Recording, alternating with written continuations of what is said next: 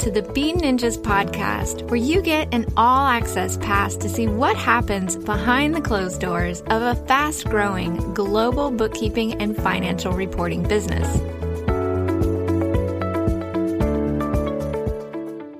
Welcome, everyone, to the Bean Ninjas podcast. I'm Wayne Richard, and we're talking Amazon, Shopify, and e-commerce profits with Paul Gray of A2X. Welcome to the show, Paul. How are you doing today, and where are you joining us in from?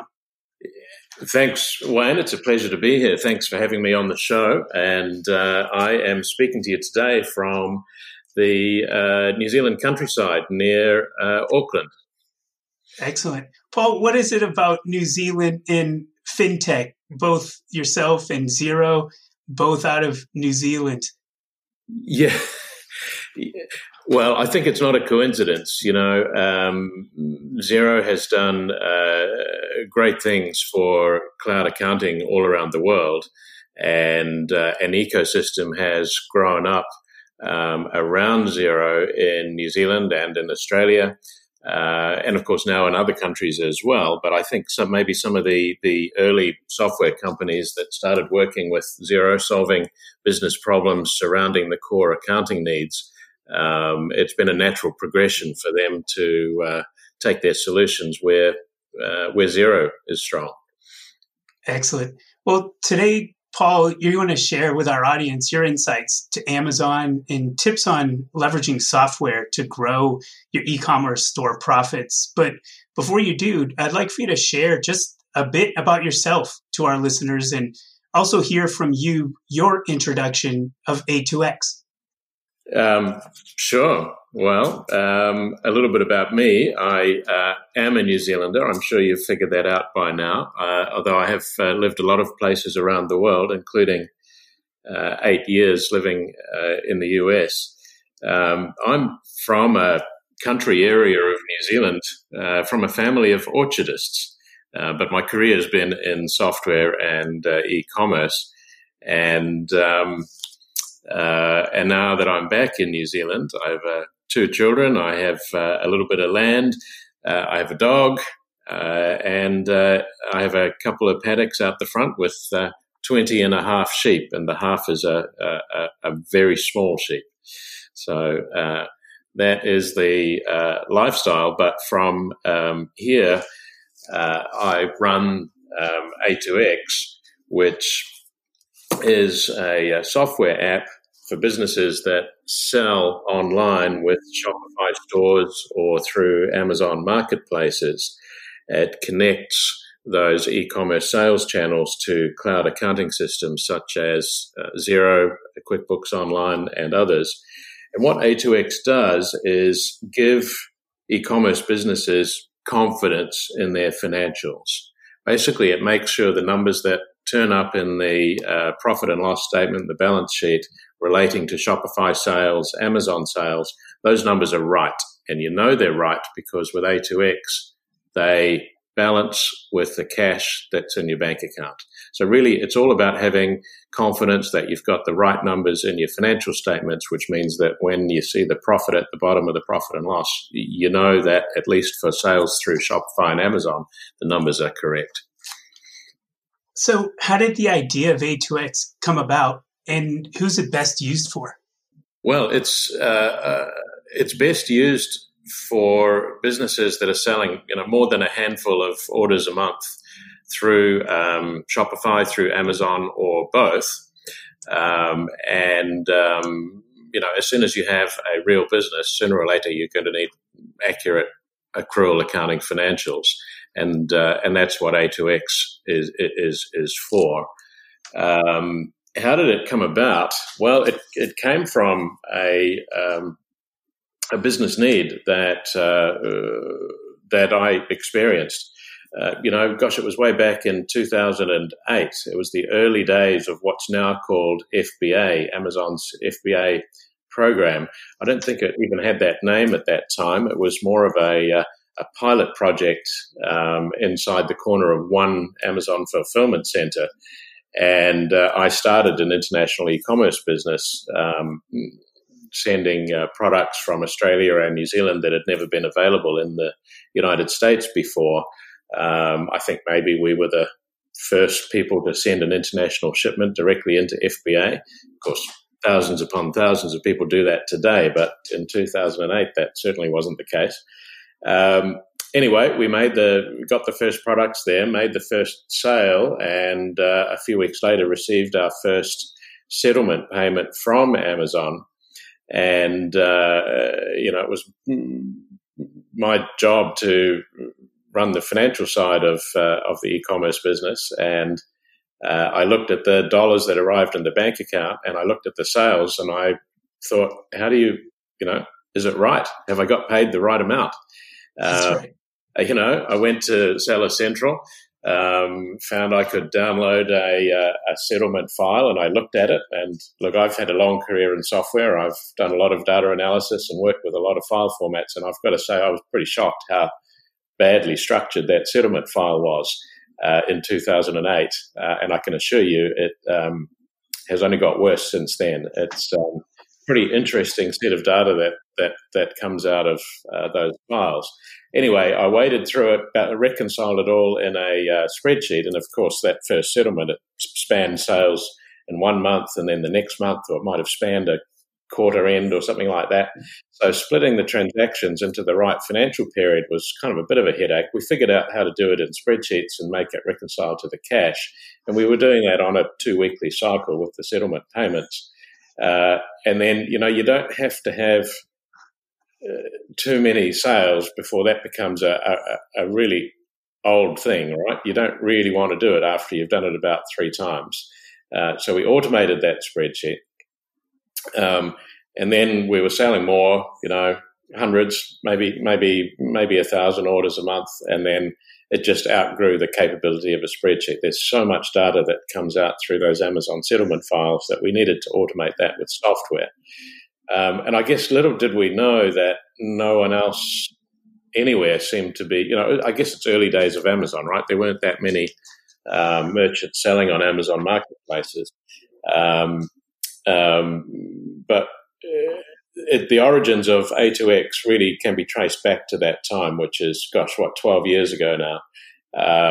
First-hand experience working with Amazon settlement transactions in the US, and by then it would have been the UK also, and Canada, and a little bit in Japan, and then the European marketplaces opened up, and we had all those currencies.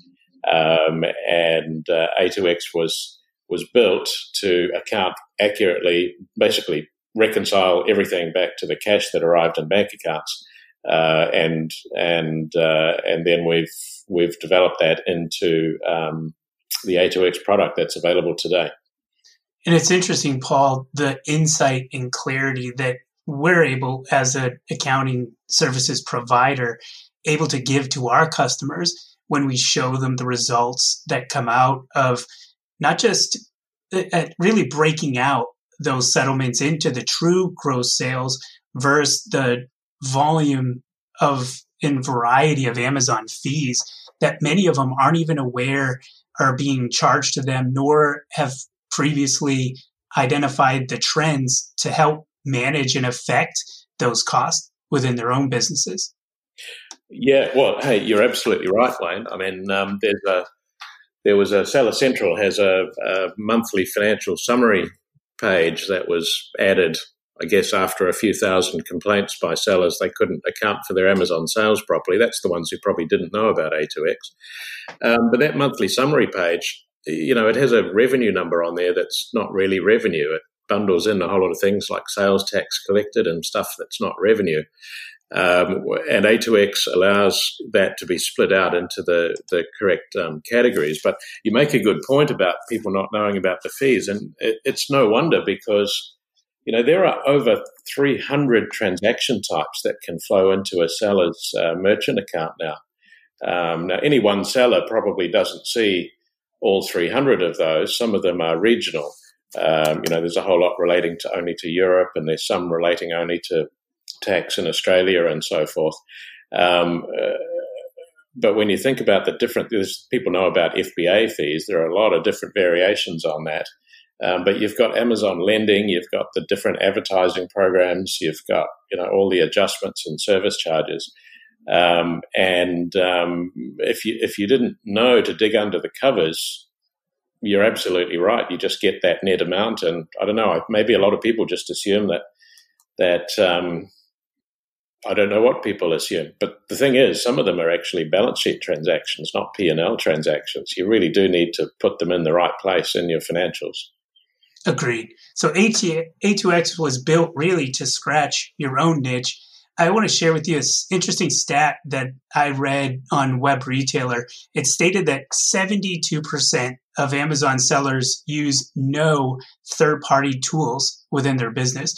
So I'm curious about the initial launch of A2X when you made it a product available for purchase. Was it an instant hit, or was it even a goal of yours to release the tool to market? How did you get your first 100 clients? Yeah. Well, you've got me thinking back to how did we launch A2X? No, I do remember it. We'd been using A2X for our own international e-commerce business for a while. We knew it worked. We knew it was bulletproof. And really it was this idea that if we were striking these challenges in making sense of the Amazon settlement transactions and putting it into a form that made sense for accounting, surely sooner or later, lots of other Amazon sellers would run into the same problem or have the same questions or have the same need. What we did, though, is we made a really simple one-page website that said, we've got this piece of software that does these things. It'll sort out your Amazon transactions and post it to your financials so that it all reconciles and balances. If you're interested, type in your email address and we'll get back to you. It really was as simple as that. To this day, I really don't know how people found us, but they did. And some of them were sellers that had been trying to reconcile things. Quite a few were actually accountants, and we'd said to ourselves, well, hey, if 100 people want to use this software, then we'll reinvest in it to be a fully fledged commercial quality product. And we gave it something like 6 months or a year. When we looked at it again, it wasn't 100 people, it was 200 people. And it's at that point where we stepped it up, made major investments in software engineering and making it easier to get started, and quick start capabilities to really help people get on top of their accounting for Amazon sales. So, Paul, I know one of the interesting approaches you've taken to growth is really around building a partner community, really based in advocacy. Can you tell me a little bit about that? And would you mind perhaps sharing your top 3 tips for identifying great partners? Yeah, thanks, Wayne. Great question. I think for us, it was really when we realized that e-commerce businesses out there were getting a better result when they had a specialist bookkeeper or accountant involved in supporting their business. And, a lot of people come to us directly, and if they have some accounting knowledge, absolutely, they can deploy A2X and get those benefits and those numbers to their accountant. But there are plenty of people out there in business who don't want to spend their time doing their own bookkeeping and accounting. They have, and they're the ones who really have that need, or should I say, will get benefit from dealing with a specialist accountant who understands e-commerce. The business models are different. The transaction flows are different. There are some particular challenges in accounting for e-commerce businesses. And at A2X, we do a lot of work to provide materials and educational information and quick start guides and things for bookkeepers that are maybe coming new or fresh into the e-commerce world. And look, there are millions of e-commerce businesses out there. There's a huge need for specialist expertise to help them all with their books. You also asked, what do we look for in a partner, or what makes a great? I guess if I could interpret that question as what makes a strong e-commerce accountant that would be a partner to use A2X. I think probably the first thing is that desire to specialize in e-commerce, recognizing that it's not the same as a bricks and mortar retail store. The way the businesses are organized is different. It's a specialist discipline.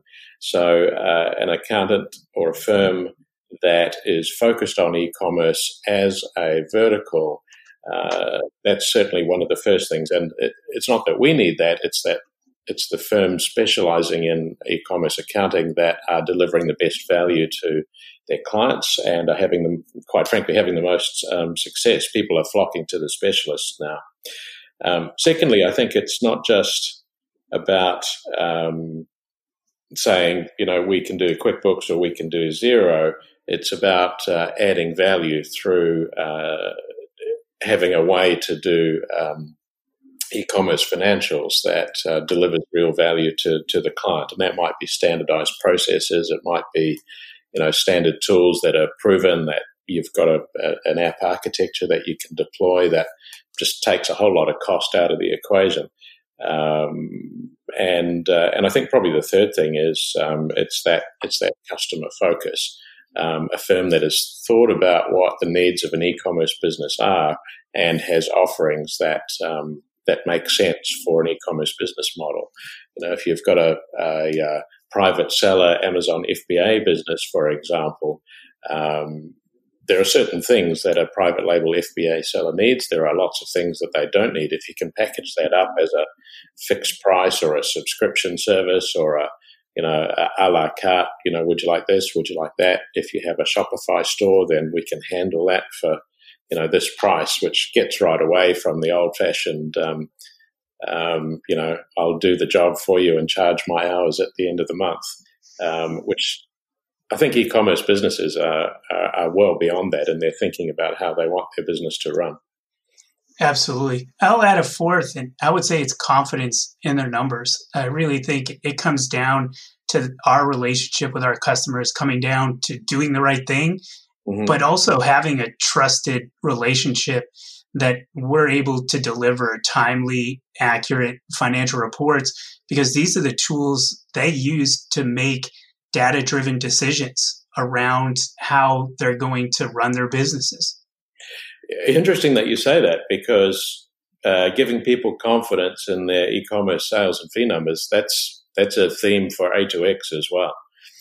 Excellent. Well, Paul, you mentioned earlier that you've been in the Amazon FBA space before it even really had a name. Let me ask you, do you feel as though you can still make money on Amazon FBA in 2020? Yeah, absolutely. It's certainly true that there's more competition for certain categories and certain products and all that kind of thing. The advertising costs are higher. But I think that the old truths are still truths, which is a business that's adding value by bringing a product to market that solves problems for customers. I think it all comes back to a business that's adding value. There's huge opportunities selling with Amazon, and FBA is just the obvious way to serve that channel. So what are some things happening within the marketplace that sellers should really be paying attention to right now? Well, I think what's been really significant over the last year or so is what Amazon's been doing with what they call the brand registry, and the way that it's sort of their third go at it over the course of about 7 or 8 years. But it's really becoming the gate or the channel by which, this would be very true of private label sellers, by which a brand and its products get listings onto Amazon, and there are more and more constraints, more and more Amazon programs that are only available once a brand is registered. And more recently, the brand registry program has required trademarks. That's pushed a lot of people to pursue trademarks that otherwise wouldn't have bothered, wouldn't have needed them. I read an article earlier this week about how the trademark office is now overwhelmed by new trademark applications, and I couldn't help wondering whether Amazon's brand registry might be part of the reason for that. So I think you can't ignore that anymore. It's not a matter of just listing a product any old time you feel like it. That brand registry has become very important.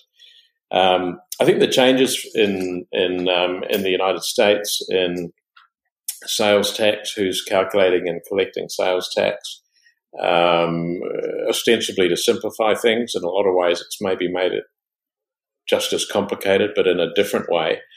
And in parallel with that, there's some really complicated things going on with VAT in the UK and Europe. There's the uncertainty of what effect Brexit might have on some of the VAT rules. And some of the ways that FBA programs in Europe work with pan-EU FBA, where a sale is made, and as the seller, you don't know where the item is going to be shipped from, and yet you're expected to charge the correct VAT on that sale. There's still a lot of complexity there, matching the actual VAT reporting and tax filing with what's going on under the covers in FBA's pan-EU program. So, those are areas that, especially for larger sellers or sellers that are operating in all those different marketplaces, you've got to keep an eye on those, because the goalposts do move just about every year, it seems. And I guess the third thing I'd mention is there seems to be an acceleration recently in new Amazon marketplaces opening up. The UAE and Singapore being two recent examples of new Amazon marketplaces, new potential customers and markets for sellers that are willing to take that step.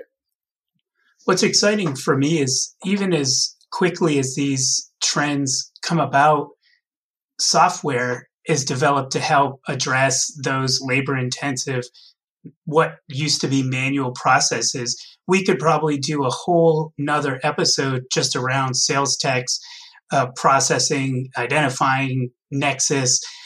And it's great to see that there's software tools that sellers can use to help them better understand their liabilities, automate the registrations and filings of this big topic that's come about recently in the market. So I do want to switch gears a little bit. Another recent hot topic in the press has really been centered around big name brands like Nike and IKEA leaving Amazon. It brings up a pretty compelling debate around the viability of alternate marketplaces for merchants like eBay or Walmart. Do you have any thoughts on this? Yeah. Like a lot of things in business, there are competing priorities and opportunities and threats. I think one thing that probably is in the mind of a lot of Amazon sellers, especially as they have some success, is the day you wake up and realize that all your eggs are in the Amazon basket. And if Amazon changed a rule or closed down a listing or decided that every single one of your units in FBA needed to be checked manually, that'll be a 4-week process before they re-enable your stock. Those are actually major risks to your business, and you start to think about, well, how do I mitigate that risk? One of those ways is to have your products for sale through other sales channels. And especially if you have a brand that is strong enough that people will search for your brand and they will find your product elsewhere. And that can lead you to other marketplaces. You've mentioned eBay and Walmart. It can also lead you to the idea of, well, why not have a brand web store?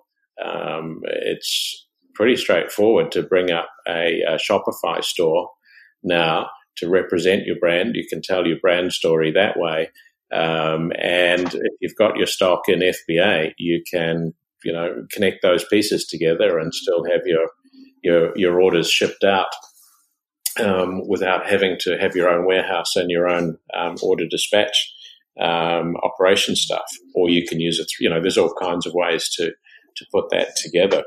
It's interesting how Shopify fits into all this and some of the investments that they're making towards helping sellers manage fulfillment. In your words, Paul, what's the difference between Amazon FBA and Shopify? Who is one better for over the other? Well, I think by Amazon FBA, I think you're talking about the idea of an Amazon-only go-to-market where all the stock goes into FBA and sells through one or more Amazon marketplaces. And that's an incredibly powerful combination. In fact, it was the early days of that led me to get into e-commerce back in 2008 that we were talking about earlier. So who is that better for? That's better for somebody selling into a market where they do not have an operational capability. For me, if I've got a product from Australia, I'm not in the UK, so it makes sense for me to put that stock into FBA in the UK, and from there I can serve customers throughout Europe.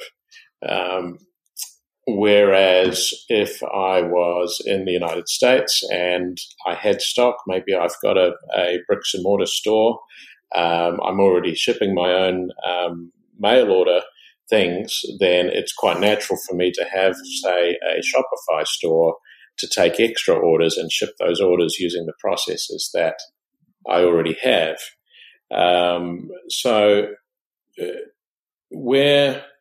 Where you want to go to FBA is where the Amazon marketplace is your dominant or primary or exclusive sales channel.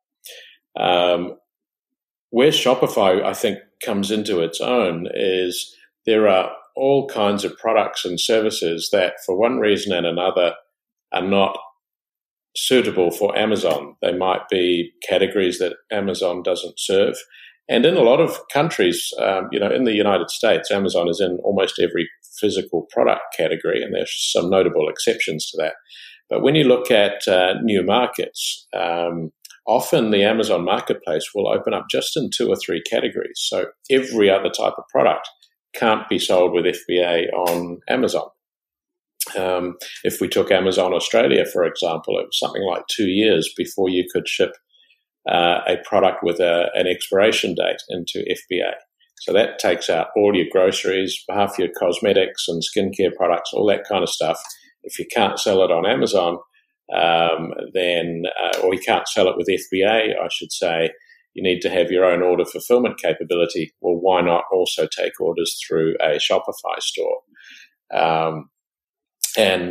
For the people that are selling training courses or other service offerings or one-off artworks or custom-made products, Shopify can be a fantastic fit, whereas Amazon may not be suitable at all for many of those types of products. Excellent. Well, Paul, you shared back in late 2014 on your LinkedIn profile 3 things you need to know about e-commerce.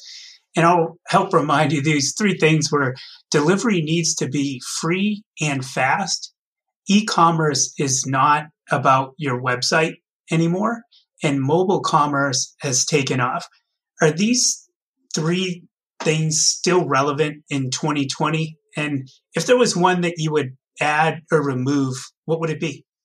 Yeah, thanks, Wayne, for pointing that out. I'm casting my mind back to that time. Gosh, that's 6 years ago now.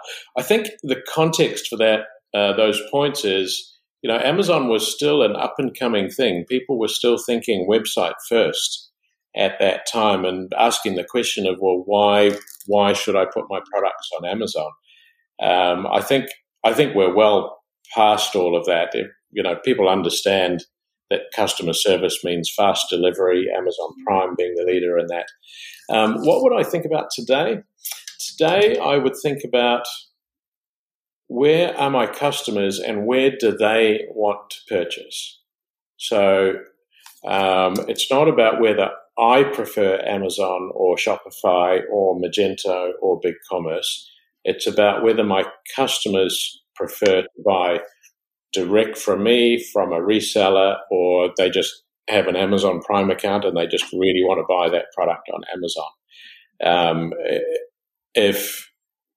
I would often say to people, you can take your products off Amazon, but are you sure that their first choice isn't they want to buy something on Amazon? If your product isn't there, they'll buy a competitor's product because they want to buy through Amazon. They trust it. They trust the delivery. They trust the returns policy and so forth. So I think about what it is that the customer wants. What's the customer's preferred shopping channel? And then think about how to get your products to them in the way that the customer wants. Excellent. Well, Paul, it's about time that we wrap up. What we like to do is ask each of our guests this final question. Here at Bean Ninjas, one of our core values is based around freedom. This to us is the right to have control of your time and priorities. You mentioned earlier in the call a bit about lifestyle. What does freedom mean to you? And if you were to put it on a scale of 1, just getting started in achieving freedom, to 10, being finally free, how would you rate yourself? I'm probably going to say I'm a 7 or 8. We're never quite free of our responsibilities and things we need to do and places we need to be. But I would like to think that A2X as an organization is, I think we're very well aligned of what you've said Bean Ninjas is about.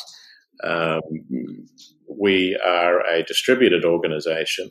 All the people in the A2X team choose where they want to work, when they want to work. It's not unusual for somebody to pick up their family and move to a different country for 2 or 3 months of the year and work from there if that's what they want to do, travel as a family.